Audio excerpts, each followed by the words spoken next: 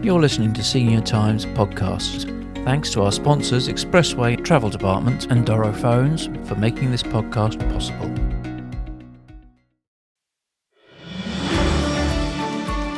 Hello and welcome to our final podcast of Take Two. Mike Murphy here on behalf of Senior Times. My guest is John Banville, and today's programme we'll be talking about George Packer's book Our Man, Richard Holbrooke and the End of the American Century, and Ralph Waldo Emerson's essay Self-Reliance. We'll also have a look back at all the books we've enjoyed in this series of podcasts. But first, Our Man, Richard Holbrooke and the End of the American Century. I was suggesting this book for you to read, John, but it turned out, and I wasn't aware of it at the time, it was one of your choices for the books of 2019. You obviously enjoyed it or admired it. Well, I thought it was superb, and I thought that it was remarkable in that it was a new kind of history, new way of writing about contemporary history. It's very personalised. There's a wonderful, I don't know about you, but when I read biographies, I hate those first 2 or 3 chapters when we go back to his great-grandfather who worked in the mines in County Cork and all that stuff. Oh, God, can we just... And I think it's chapter 2, he says, do you mind if we just get over all the early stuff and move on? He actually said that. It was quite good, wasn't it? I was thrilled when I read that line. And he gets into the meat of this man's life. So, and it's completely personalised. He's not a Tom Wolfe. He's not cynical. He's not an aesthete pretending to be a journalist. He is a real journalist. This is superb journalism, superb contemporary history. And I find his subject absolutely fascinating. Tell us about the book. Well, about Holbrooke himself. I grew up in the 1960s and into the 70s. The 60s, dreadful period as it was, and it was one of the most bloodiest of decades in the 20th century. There still was some sense of hope. And then came Nixon and his poisonous Republican Party. And they began to undermine and destroy the American ideal. They were bringing the American century, as it was called, to an end. Crooks, burglars, the dregs of political life took over America. Richard Holbrooke believed he was, although he was somewhat ashamed of his being a Jew, he was from that wonderful generation of people who come to America, Jewish people who come to America, determined to make new lives for themselves and to help America to be great in the best sense, to be great and good, to be a decent place to live, decent place to bring up children. So he was a pragmatic idealist, or an idealistic pragmatist, if you prefer. He knew the realities of political life. He knew how difficult it was to get things done. He knew that you had to deal with monsters. And he went ahead and did it. And I have the greatest admiration for him. He joined the diplomatic service and he was extremely ambitious and wanted to work his way up to become eventually Secretary of State.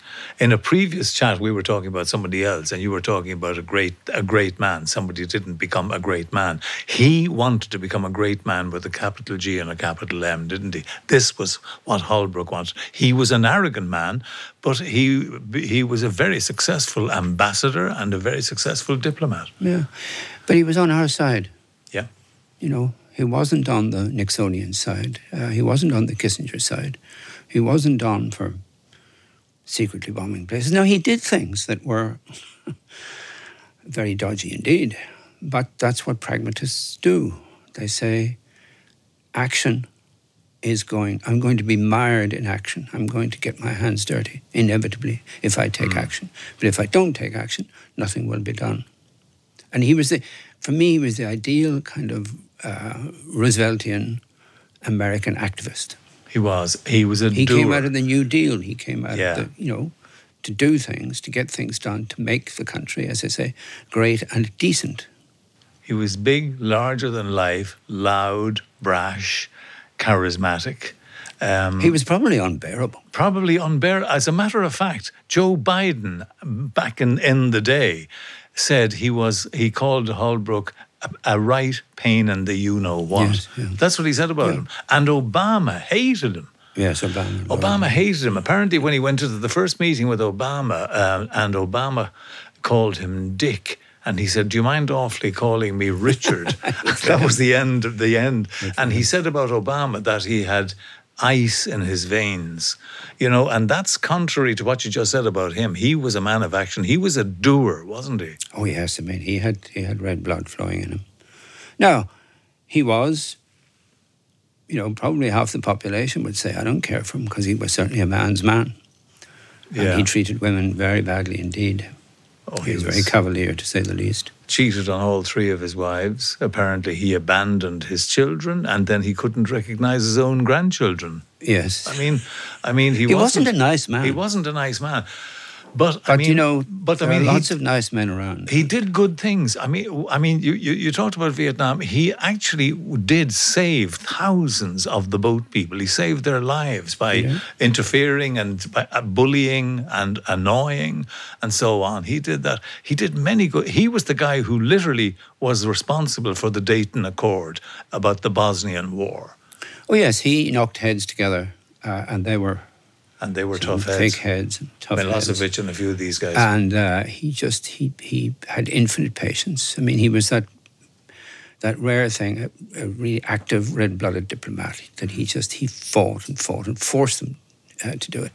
In the Dayton Accord, in the book, there's a wonderful description of the restaurant where Milosevic, who's representing the Serbians, and Siladovic, I'm sure I got his name wrong, the Bosnian guy, they're sitting at tables apart from each other, and he's hopping from one table to the other, saying, "Okay, if you guys got that, if we got that," and he eventually brought the two of them to sit at the same table, literally in the restaurant. Yeah, it has to be confessed, he learned that kind of moving diplomacy from Kissinger. Kissinger was the master of that. Kissinger was the inventor of that, really. But Holbrook was very good at it. And yes, he did. He just kept on and he forced them. And he saved a lot of lives. He saved a lot of lives, yeah. You mentioned earlier on his pragmatism, and he did things like that he did regret. He supported the Iraq War, but the reason that and admitted that the reason he supported the Iraq War was because he felt if he didn't, he'd be seen as, quote, a soft Democrat, unquote. And he persuaded John Kerry to vote for it for the same reason, and he always regretted it. He thought it was a huge mistake. It was the Iraq War was the beginning of the end for America, though, that century, wasn't it? Oh, no. Nixon in Vietnam. Kennedy's Vietnam. Vietnam was. Kennedy, our saint, Vietnam was his war. And boy, would he have waged it had he lived. Johnson was the best president since Roosevelt. And we forced him out. I remember being in a car in Napa Valley or somewhere in California in the afternoon that Johnson announced that he wasn't going to run again, and we cheered. And then we got Nixon. Yeah. And Nixon was, I don't like to use the word evil, I don't believe there is such a thing, but Nixon was very, very wicked indeed. And he destroyed the body politic in America. You're right about Johnson was underrated and was kind of cruelly disposed of, really. But Robert Caro wrote the most wonderful... I've read the 3 books that are out so far on the biography of Lyndon Johnson, and he came from nothing, that guy did. And boy, did he make changes. Now, he was not a popular man. He would have been a bit like Holbrook, overbearing. He was. That kind of... And in the last 6 months of his presidency, he brought in Civil Rights Act. He brought in huge raft of wonderful legislation. Also, and got no thanks for it. And then Holbrook, although people hated him, I thought it was quite amusing though, where Cyrus Vance who was an ineffectual man, and he was he Secretary of State? I can't quite remember, but he had to send a note to say, "Would you please stop jumping into my car all the time? It's my car for these parades and so on." Holbrooke was mooching. He'd at one stage he'd no money, so he was going from hotel to hotel, getting these diplomats to pay for him and all that. He was a real character. I mean, awful as he was, the air must have crackled around him. Yeah. It must have been very, very exciting. He was so ashamed when he became the United States ambassador to the United Nations. He was so ashamed at the U.S. disgrace on Cambodia when he and the United States backed the Khmer Rouge, who were representing Cambodia, in getting a seat on the UN Assembly. Mm-hmm. I mean, that must have been an awful thing for him. He knew what he was doing at the time, but it was American pragmatism, if you wish to call it that. Yes, but a different kind of American, a different kind of pragmatism. God, we need people like Richard Holbrooke now. Yeah. More than we ever did. The world, not just America.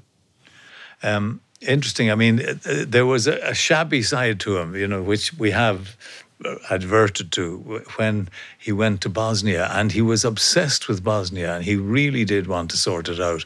But on a trip down the hill into Sarajevo, one of the lorries that he was involved in went off, and a number of people were killed. And Colonel Banksy was the hero of the hour and saved a whole lot of people and all that. But Holbrooke claimed all the Colonel Banksy role for himself publicly. Yes, he behaved very shabbily then. I think that was the worst passage in his life, certainly in the worst passage of his life that we know about. Very shabby behaviour. I mean, I suppose you need people like that to go ahead and take a chance and do something. And you do think Obama did not do these things. I think Holbrooke would have scared Obama, the sheer power of his personality. I think Obama's problem was he didn't really care to be president. He wanted to get the presidency, but he wasn't interested in it. It was too vulgar and it was too boring. It was too grubby. You don't. Because Obama was that strangest thing in politics. He was a gentleman. And there aren't, yes, quite. We were talking about Yeats and the Nobel Prize and that. Our friend here, Holbrooke, lobbied very hard to get the Nobel Prize. He kept yes, he wanted the Peace Prize. He wanted it so hard, and he made a fool of himself. As U.S. ambassador, as United Nations ambassador, he, among the good things, again, we're back to the good things, he authorised a life-saving peacekeeping force in East Timor, and he was the one who put the AIDS crisis on the agenda at the UN for the first time. He was a real mixture of the good, the bad, and the, well, I don't want to use the word evil either. But wasn't he? He was an archetypical American of his time, of that post-war optimism, that post-war sense that America could do good in the world. Yeah. And that began to end with Kennedy, who was a bad lot. For all his charisma and humour and so on, he was a bad lot. And it was destroyed by, the destruction of it was begun by Nixon. And we now have poor America crippled and practically ruined. No matter how rich it is, morally, America is bankrupt. We'll have to get to the bit about where in the title it says the end of the American century, because I think that is incredibly relevant. But he went off as ambassador, then he was sent to Afghanistan as ambassador, and he was to get to and finish off Al-Qaeda. But he knew that Al-Qaeda were gone into Pakistan. They were gone. There was no point. And he did not get on with Karzai, the president of Afghanistan at the time. There was a real tension between the pair of them. But he knew himself, we're barking up the wrong tree here in America. We're making a big mistake. Oh, he was very shrewd. When, as a young man, he arrived in Vietnam, and within a couple of weeks he said, we can't win here. And that was very, very early in the war, when everybody was gung-ho and said, of course we can win. American power cannot be defeated. And, he knew. Probably the worst thing that happened to America in the 20th century was losing the Vietnam War. America still hasn't accepted that they lost that war. Mm. Even their children who've never heard of the place know that there's something wrong somewhere. George Packer, the writer, has a really good quote in it about the whole thing about the wars. He says, a whole class of people in Washington and New York sent other people's children to fight in Afghanistan and Iraq while they found ways to get rich. Yes, that's true, but you could say that about any war. And Graham Greene had the quote about, it could have been about Holbrook. It was actually about our man and whatever. I never knew a man who had better motives for all the trouble he caused, which would have suited Holbrook, and he did. And at the end, he almost exploded. He went to a meeting with Obama, who wouldn't meet him, told him no, he wasn't going to meet him. Then he went to a meeting with Hillary Clinton, and at that meeting, he wanted to talk about Afghanistan, I think. He couldn't get a word in, and his face blew up in red, and he collapsed in a heap and was taken to hospital. He was destroyed by his own ambition and his own energy. He couldn't accept the notion that eventually he would be out of power. He was in love with power for many good reasons, but power, as we know, destroys eventually. In the title of the book, Richard Holbrooke, Our Man and the End of the American Century, it is the end of the American century. Was the 20th century. You can see it there in that book. Well, it went sort of from the 1870s, 1880s up to the 1980s, I think. That's the American century. That was when America wielded the most power in the world. Was the supreme power. There's a little story about Khrushchev when he was coming for a summit meeting.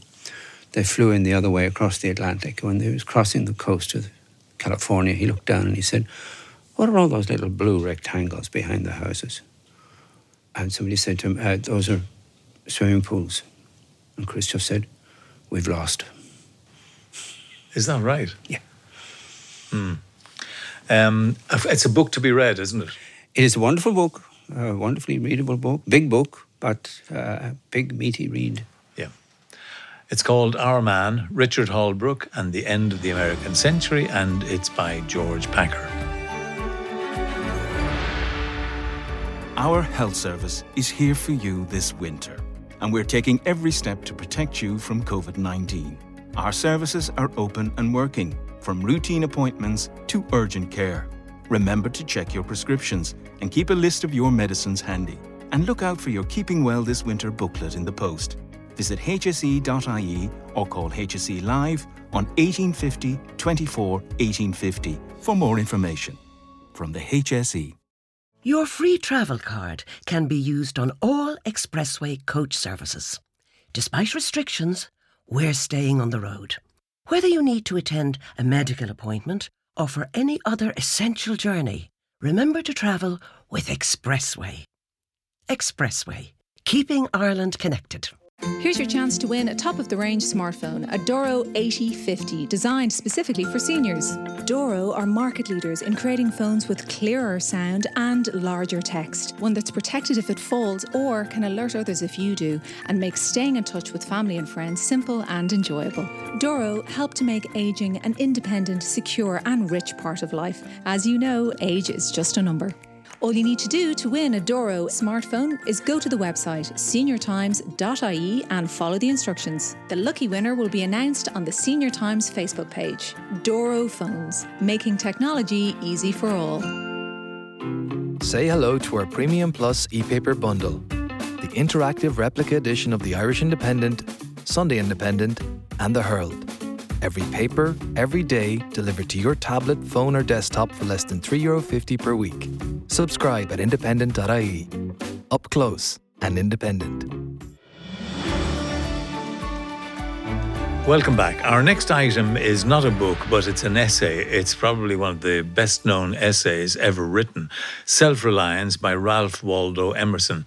And in fact, John, as I know you wish to talk about it, but if I can lead you into it, there is some relevance to the book we have just discussed about American power, individuality, individualism, and so on, with the Richard Holbrooke, isn't there? Yes. Emerson is very much concerned with American power, with American hegemony, with the coming American century. There are two essays by Emerson that if you want to understand America, you have to read them. Written approximately when? I mean, in the mid-19th century. Mid-19th century. Slightly earlier. One is called The American Scholar, which is an address to university opening. And I regard it as, I think it was Oliver Wendell Holmes who described it as the intellectual Declaration of Independence. And it is. And in it he says, in the first page, our day of dependence, our long apprenticeship to the learning of other lands draws to a close. The millions that around us are rushing into life cannot always be fed on the sere remains of foreign harvests. It's a declaration of we are America, we're American, because Europe then, and still to a large extent, regards America as a kind of failed imitation of Europe. But it's not. America is a new thing. America was a new phenomenon in the world. The founding of America was far more important than the French Revolution, in my opinion. And in Self-Reliance, he's stating, he's describing and even to an extent forming the American character. It is a tough essay. I don't mean tough to read. Emerson is always a joy to read. But it is very tough-minded and very tough-hearted. Emerson was no weeping liberal. He was lamentably anti-intellectual in many ways, even though he was an intellectual himself. I regard him as one of the late founding fathers of America. And Self-Reliance is the key text. He was tough, and he believed that native-born Americans of English descent were superior to European immigrants like the Irish, French and Germans. He said that. Oh, yes, of course. And, of course, he had very little to say about blacks. He had very little to say about slavery. He knows nothing to say about Native Americans, American Indians. He was a quintessential New Englander. He epitomized the toughness and the resilience and the self-reliance of New England settlers. Hadn't much time, as you say, for the Irish or the Italians or the Catholics. But the essay is prefaced by a little 4-line poem of Emerson's, which chills the blood. There's a word in it, bantling, which is a term for a small child. Cast the bantling on the rocks, suckle him with the she-wolf's teat, wintered with the hawk and fox, power and speed be hands and feet. Toughen him up. It's toughen him up. He says on page 3 of the essay, he says, whoso would be a man must be a nonconformist. He who would gather immortal palms must not be hindered by the name of goodness, but must explore if it be goodness. So trust nothing, trust no one, take nothing for granted, be your own man, and question everything. Yeah, and he did too, didn't he? I mean, even in religion, he questioned everything. He was destined, or did he become a minister? I can't quite remember whether he did or not. But he shocked people in Harvard. When he went to Harvard, I was very young, and at Harvard he said, Jesus was a great man, but he wasn't God. I mean, that was a shocking thing. He wasn't invited back, by the way, for 30 years to Harvard. But you see, there was a lot of free speech allowed in New England, in that northeastern part of America at the time.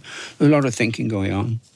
A lot of philosophers were at work. Pragmatism was being invented. I regard Emerson as the first philosophical pragmatist. And the message of this is apologize to no one. Don't say you're sorry. Even if you've done things that you should be sorry for, don't say it. Don't move regret. forward. He says there's he no doesn't point say regret. That. He doesn't say it. He just says, be a man, move on. No mention of women, of course. Women were still the helpmeets, you know. And he talks about not being consistent.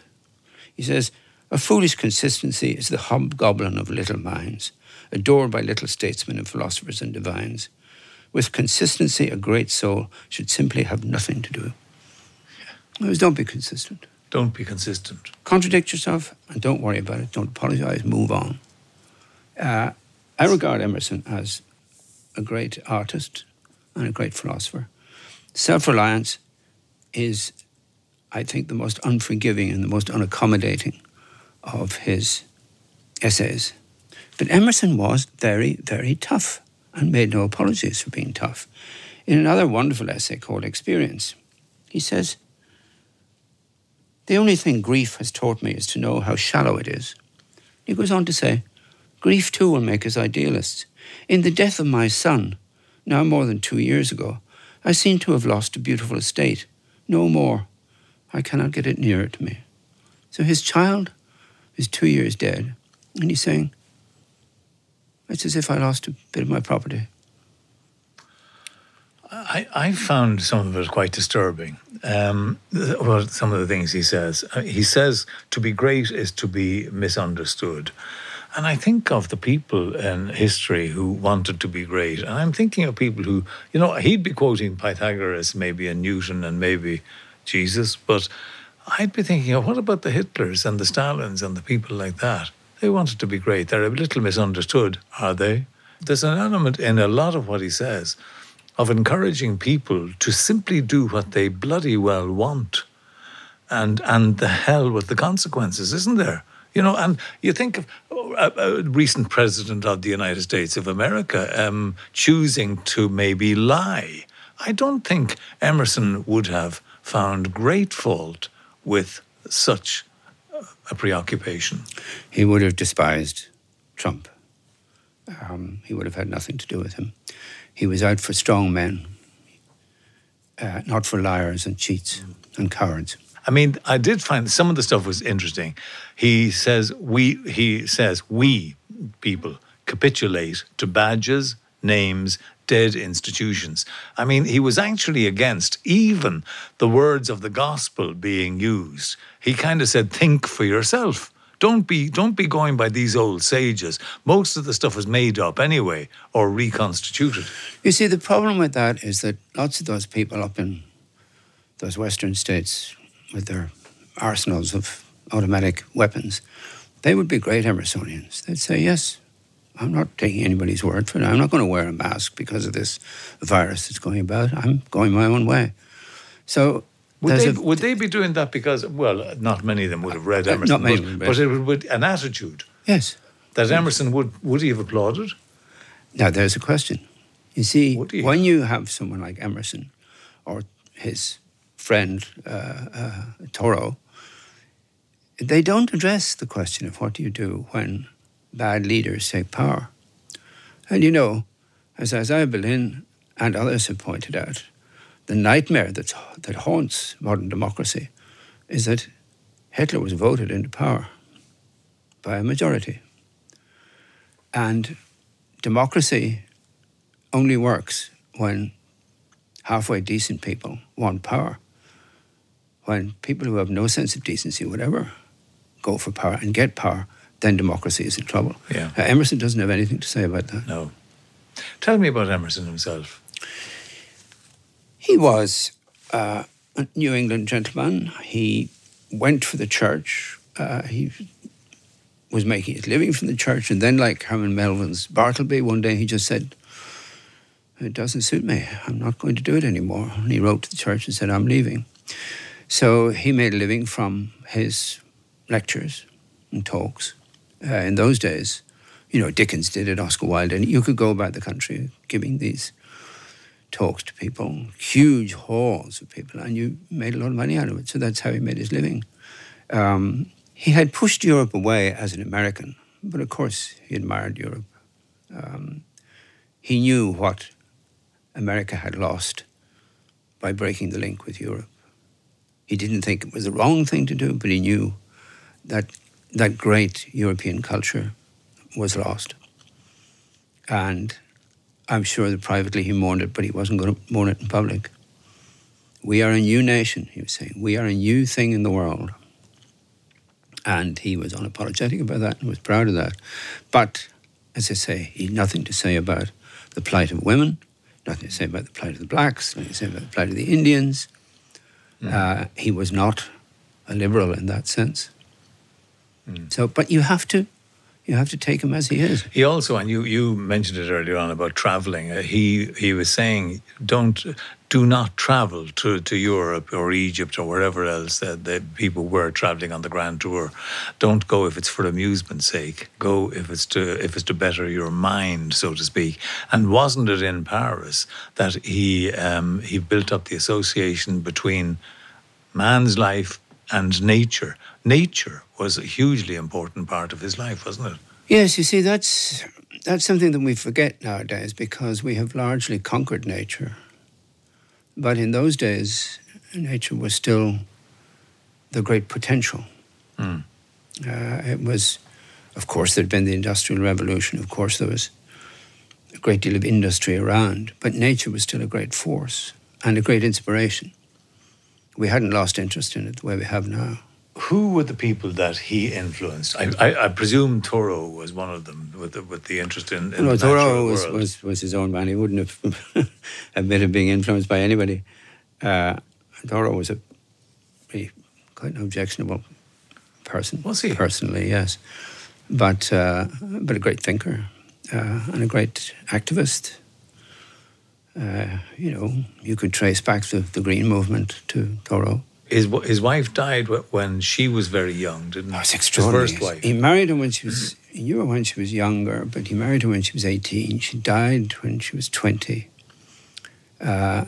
He was grief-stricken. And about a year and a half, she died in 1829. In 1832, he went to her grave and opened the coffin. Did he? Opened the coffin? Opened the coffin. What a strange thing to do. They had much different attitudes to death in those days than we have. They lived with death. They weren't afraid of corpses. They weren't afraid of putrefaction. They knew what happened to us. They didn't lie to themselves the way we do nowadays. Hospitals give us the great opportunity to lie to ourselves that we live forever. Do you admire what he wrote? And obviously you do when you wanted to talk about self-reliance. I think he's very great. He's one of the great American figures of the 19th century.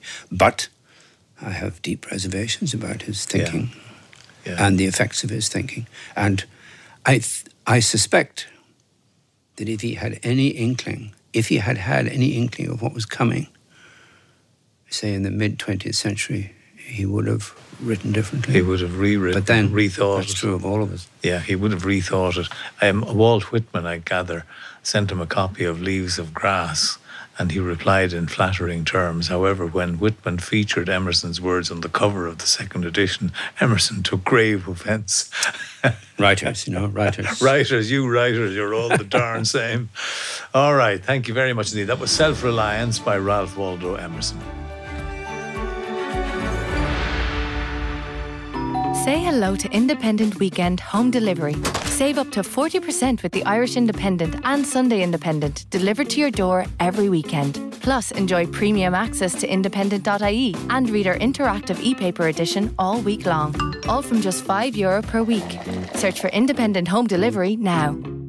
Your free travel card can be used on all expressway coach services. Despite restrictions, we're staying on the road. Whether you need to attend a medical appointment or for any other essential journey, remember to travel with Expressway. Expressway, keeping Ireland connected. Here's your chance to win a top-of-the-range smartphone, a Doro 8050, designed specifically for seniors. Doro are market leaders in creating phones with clearer sound and larger text, one that's protected if it falls or can alert others if you do, and makes staying in touch with family and friends simple and enjoyable. Doro help to make ageing an independent, secure and rich part of life. As you know, age is just a number. All you need to do to win a Doro smartphone is go to the website seniortimes.ie and follow the instructions. The lucky winner will be announced on the Senior Times Facebook page. Doro phones, making technology easy for all. Our health service is here for you this winter, and we're taking every step to protect you from COVID-19. Our services are open and working, from routine appointments to urgent care. Remember to check your prescriptions and keep a list of your medicines handy. And look out for your Keeping Well This Winter booklet in the post. Visit hse.ie or call HSE Live on 1850 24 1850 for more information. From the HSE. Welcome back. Well, finally, I thought we'd do a recap of the books and essays that we read and discussed. So, John, the fact is we went through 17 different items. Some of them were essays, some of them were poetry, and some of them were books. So let's have a little run back over them. I have to say I enjoyed doing the whole thing. It was interesting to be introduced to books that I would never have even thought to read. And I think you enjoyed one or two of mine. I'm not for a moment I saying enjoyed all of them. No, did you? Good. I did. Good. Well, now, no, I'm looking at the list, and it's a wonderful list, and it would be splendid to think that some people, especially younger people, would take this as a list and read every book on it. Okay, let's go through them. We'll take them in the order in which we did them, in fact, over the course of the 6 podcasts.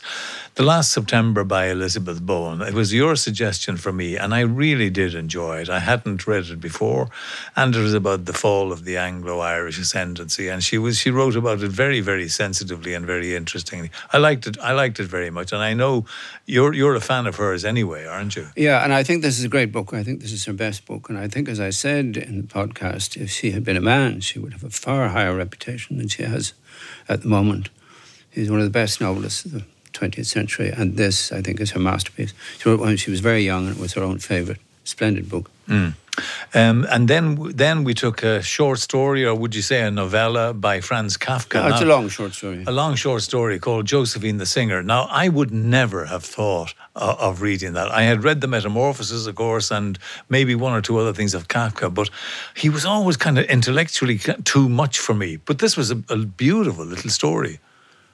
Yeah, I mean, I don't think that he's intellectually difficult. It's just that what one finds difficult in reading Kafka is that his narratives are so straightforwardly narrated, but the content of them is so bizarre and so strange that we have a kind of a disconnect in our minds. But they're very simple to read. And Josephine the Singer is a very, very simple little story about the mouse people, and Josephine sings for them, and she keeps their spirits up, and she expresses the spirit of the mouse people. She sings whether they like it or not. Whether they like it or not. Despite popular demand. Yes. She's an artist, of course. It's Kafka's Kafka's Portrait of the Artist. I remember at the time we were talking about it, and I said to you, he reminds me, he's like a cubist painter. You know, if you take cubist painting, and he goes off on these tangents. In the stories that he wrote, I found some of them just very unusual and difficult to understand. And of course, he himself wanted his work burned when he died, didn't he? Well, there's a question about that. He told his friend Max Brod to destroy his work, but it was a bit ambiguous. Thank goodness he didn't. The third item in that podcast was Ben McIntyre's A Spy Among Friends. And that was about Kim Philby. And of course, I figured one way or another we would have an interest in it, having written your book, The Untouchable, about Anthony Blunt. But it's a darn good book, isn't it, Ben McIntyre? It is an excellent book. It's very well researched, very well written. McIntyre knows his stuff. And of course, it's a splendid story. I mean, the Cambridge Spies, one of the most fascinating group of people since Guy Fawkes and his gang. And they did great damage to the fabric of English political life, even English social life. The damage was not apparent, but one writer writing about, whom I read recently, writing about Don McLean, one of the Cambridge Spies, says that the Cambridge Spies, their activities led directly to the Brexit vote. To the Brexit vote? Well, my goodness. And he argues it very persuasively. I can't see it, but... He argues it very persuasively. Well, they were responsible for the deaths of a lot of people at the time, too. I mean, they were responsible. I mean, in the thousands, they say Philby was responsible for the deaths of people. Yes, but he believed in the cause. He did. And war is war. But it was a moral tale at the end. He wasn't. He was a bit disillusioned with life in the Soviet Union when he went. You know, having a happy ending depends on where you stop. Okay, let's go on. Then you suggested that I read a tome. I got my own back on you later on, but suggested I read William James by Robert D. Richardson, and that's a huge book. And I had to admit to you, I knew nothing about William James. He was Henry James's older brother, and he was one of the great philosophers of both his time, and I suppose even to today, he's recognised as one of the great philosophers. I did find it fascinating. It opened up a whole new world to me that I was unaware of. Well, he was that rarest of things. He was a plain language philosopher. Anybody can read him. You don't have to, it's not technical. But I thought Richardson did a super job in the writing. Oh, Richardson was one of the great biographers. He was a friend of mine. He died recently. A wonderful man and a wonderful writer. His biography, Richardson's biography of Emerson, is, I think, his masterpiece. It's called Emerson, The Mind on Fire. Wonderful book.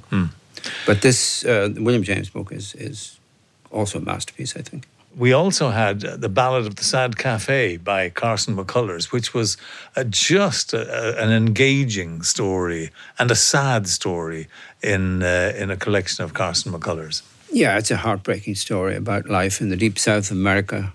A woman running a store, a dwarf arrives, takes over her life. Her estranged husband comes back and the dwarf falls for him and it all goes dreadfully wrong. But it's beautifully told. It's told like a ballad. It's very simple, very straightforward. And just a wonderful, as I say, heartbreaking, but very beautiful. Then I suggested to you to read Robert Hughes's The Spectacle of Skill. I am a huge fan of Robert Hughes's The Shock of the New and his The Fatal Shore, his history of Australia and so on. And I also did know that you like Robert Hughes's work as well, and I think you know him personally. But I was pleased that you did seem to enjoy it. Yes, Hughes is one of the great cultural figures of the latter half of the 20th century. Great art critic, great cultural critic, great sociological observer, a great Australian, very fond of Australia and Australians. Of course, they all have to come up here, unfortunately, leaving Australia the poorer for their loss. But a great elitist. I was about to say that. We discussed that. Unapologetic elitist. Well, as he said, if you go to a tennis match, you're for the guy that wins, And I want to see tennis played well. Yeah. That's kind of it, isn't it? That's. we're all elitists. Yeah. Nobody wants the second. We don't often say it, though. Well, we should say it more often. Nobody wants the second rate. Okay. We'll tolerate it and we'll sympathise with it and so on, but nobody wants it. But isn't this a good collection of his work? This is superb. It's a really wonderfully chosen collection. Yeah. It has some marvellous essays in it. I think it's one of these books that you have by the side of the bed, and every so often you take it out and read one of his articles. Yeah, from and Time the beauty magazine. of it is because it's a selection, you can dip into it. You can dip anywhere. into it, yeah. It's a wonderful book. Okay, Spectacle of Skill by Robert Hughes. Then we come to Elizabeth Strout, fairly recently published Olive Kitteridge. And I suggested that to you, and I had to say, I said, I don't think Mr. Banville is going to really enjoy this. And I don't think you thought you were yourself. And you actually turned out to be quite approving in certain ways. Yeah, no, I didn't think I would like it. I thought it was sort of that safe middlebrow American fiction. And to a certain extent it is, but it's very, very good. I mean, there's nothing wrong with middlebrow fiction. Most people read middlebrow fiction and get a great deal from it. A lot of high fiction, art fiction, is rubbish. So I love this book. Olive Kitteridge is a wonderful character. She is, isn't she? She's not very likable. She's not beautiful. She's a tough American. Emerson would have liked her. William James would have liked her. She's a very representative American figure, but also very much an individual. It's a wonderful portrait. Just a good book. Good. The Turn of the Screw by Henry James was something that you wished to discuss. Well, it's the greatest ghost story ever written, but it's a question as to whether it is a ghost story or not. I really shouldn't say any more because people who haven't read it shouldn't be alerted to possible ambiguities in it. Henry James himself described it as a trap for the unwary, but it is a marvellous story. And as in all of Henry James, it's a marvellous investigation of evil at its most, in its most acceptable, seemingly acceptable form. The book, in I think it was in the same programme, we included Richard Ford's Independence Day. And I just love the character of Frank Bascombe. I love the asides, the humorous asides and observations on humanity, on his the local shops, the local people, the selling of a house down the road, the communities, the black communities and so on. And his whole screwed up relationships with his wife, mistress, children. He's just so entertaining. Yes, and I think that Richard Ford is the Proust of modern America.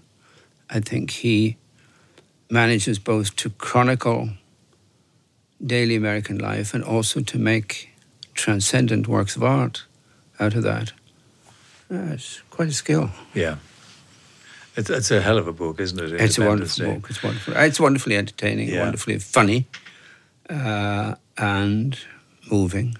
Yeah. And it is a wonderful, I won't say a snapshot, it's a wonderful in-depth photograph of American life in the 1980s. And I understand that he's writing currently the last book in the Frank Bascombe series, and poor old Frank's going to die, I'm very sorry to hear. Well, so I've heard that. I've also heard other versions, but we'll see what happens. We'll see what happens.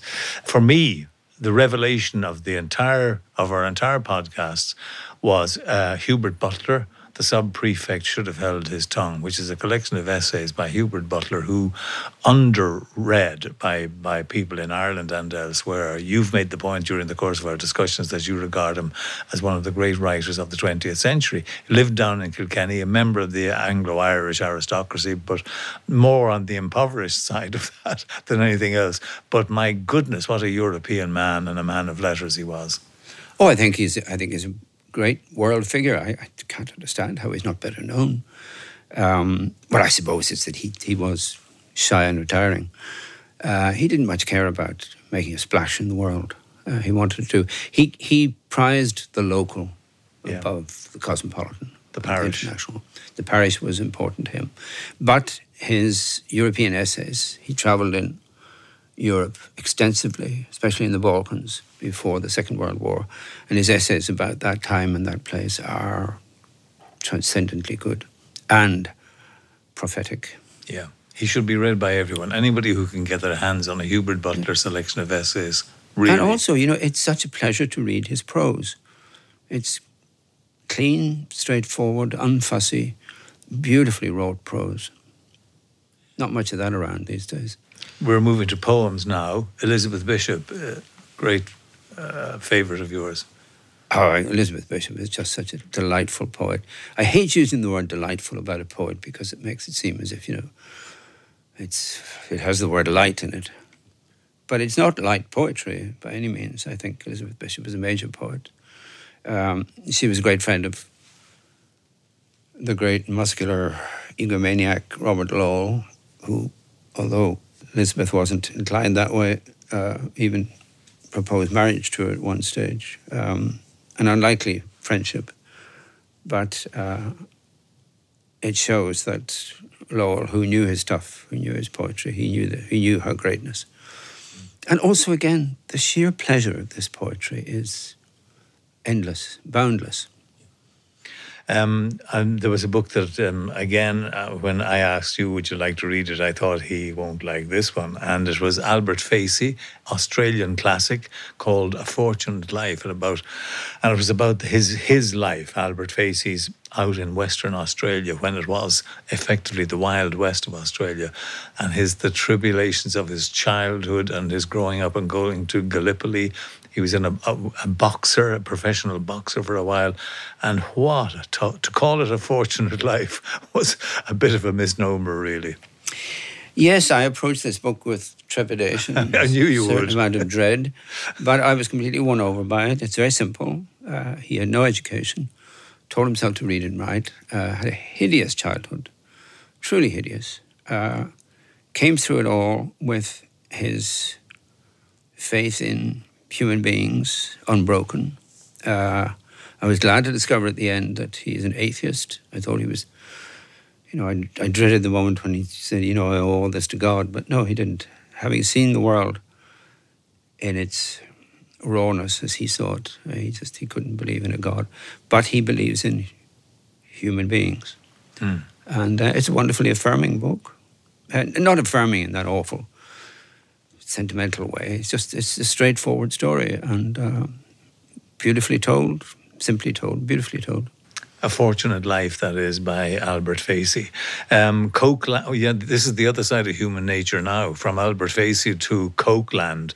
This is about the brothers Koch, K-O-C-H, by Christopher Leonard. And these are the people who are responsible for most of the pollution in the United States of America, who are greedy, who have corrupted, and who have destroyed the unions. They've formed the Tea Party. This is a family from Wichita in Kansas. Yes, they are crooks. Not all of them are as bad as the head of the family, Charles Koch, who has, made his fortune by stealing oil from Indian reservations. Almost admitted that he did it, didn't care, It's just the Indians he was stealing it from. Dreadful, dreadful people. And, as you say, responsible for so much pollution, and probably, although he doesn't much like Trump, Charles Koch was probably one of the progenitors of Trump and Trumpism. That's Kochland, and we moved on then to Yeats's The Tower, which you probably would regard as his most important poetic work. Well, I think certainly that this slim volume is I think superb. I think it's one of the greatest single volumes of poetry ever published. There are a handful of absolute masterpieces. There's not a weak poem in the collection. It's Yeats's late work at his strongest, his harshest, and his most sublime. Iris Murdoch was next with A Severed Head. Interesting woman, philosopher and novelist. It didn't appeal to me greatly, but you admire her. I admire her, as I said in the podcast. It's not a great book, but I think it's a very, very fine book indeed. It's beautifully wrought, beautifully made. It was only her third novel, and she's already a master at what she does. But, many people be like you, they will leave them cold. The English found it screamingly funny. I don't know how that is. I mean, it's witty and amusing and blackly comic. All those things. But it's not a laugh. It's not a belly laugh. The other books that we dealt with in this particular programme, Our Man Holbrook, Richard Holbrook, and Self-Reliance by Ralph Waldo Emerson. John, I'd like to thank you very much. I have to say how much I've enjoyed doing this with you. The reading that we got has been very rewarding, certainly for me. Very rewarding indeed. And I used to say to you, I've got to go and do my Ecker, because it was going home to read something that I'd never read before and saying, will I be able to get through it? But it was a terrific experience. I do hope, you're quite right, I'd love people to read some of the books that we've just outlined there. They're just so good. Yeah, I hope at least some people will put away their bloody cell phones or stop binging on television series and read a book. It still is the most rewarding thing you can do in your spare time. There are more pleasurable things you can do in your spare time, but this is one of the most rewarding. This is a good one. In fact, maybe there aren't more pleasurable things. The pleasure of reading is one of the great pleasures. It can only be surpassed, I'm sure, by the writing of the books. Oh yes, that's a great pleasure. Yes, that's great fun. The agony. In case anybody's encouraged to start writing by our talking about books, I would discourage them. Don't. Will Self, the English writer, put it beautifully, said it's true that every man or woman has a book inside him or her. It's just he or she shouldn't write it.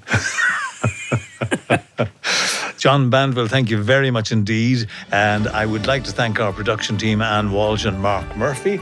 And on behalf of Senior Times, this is Mike Murphy saying goodbye.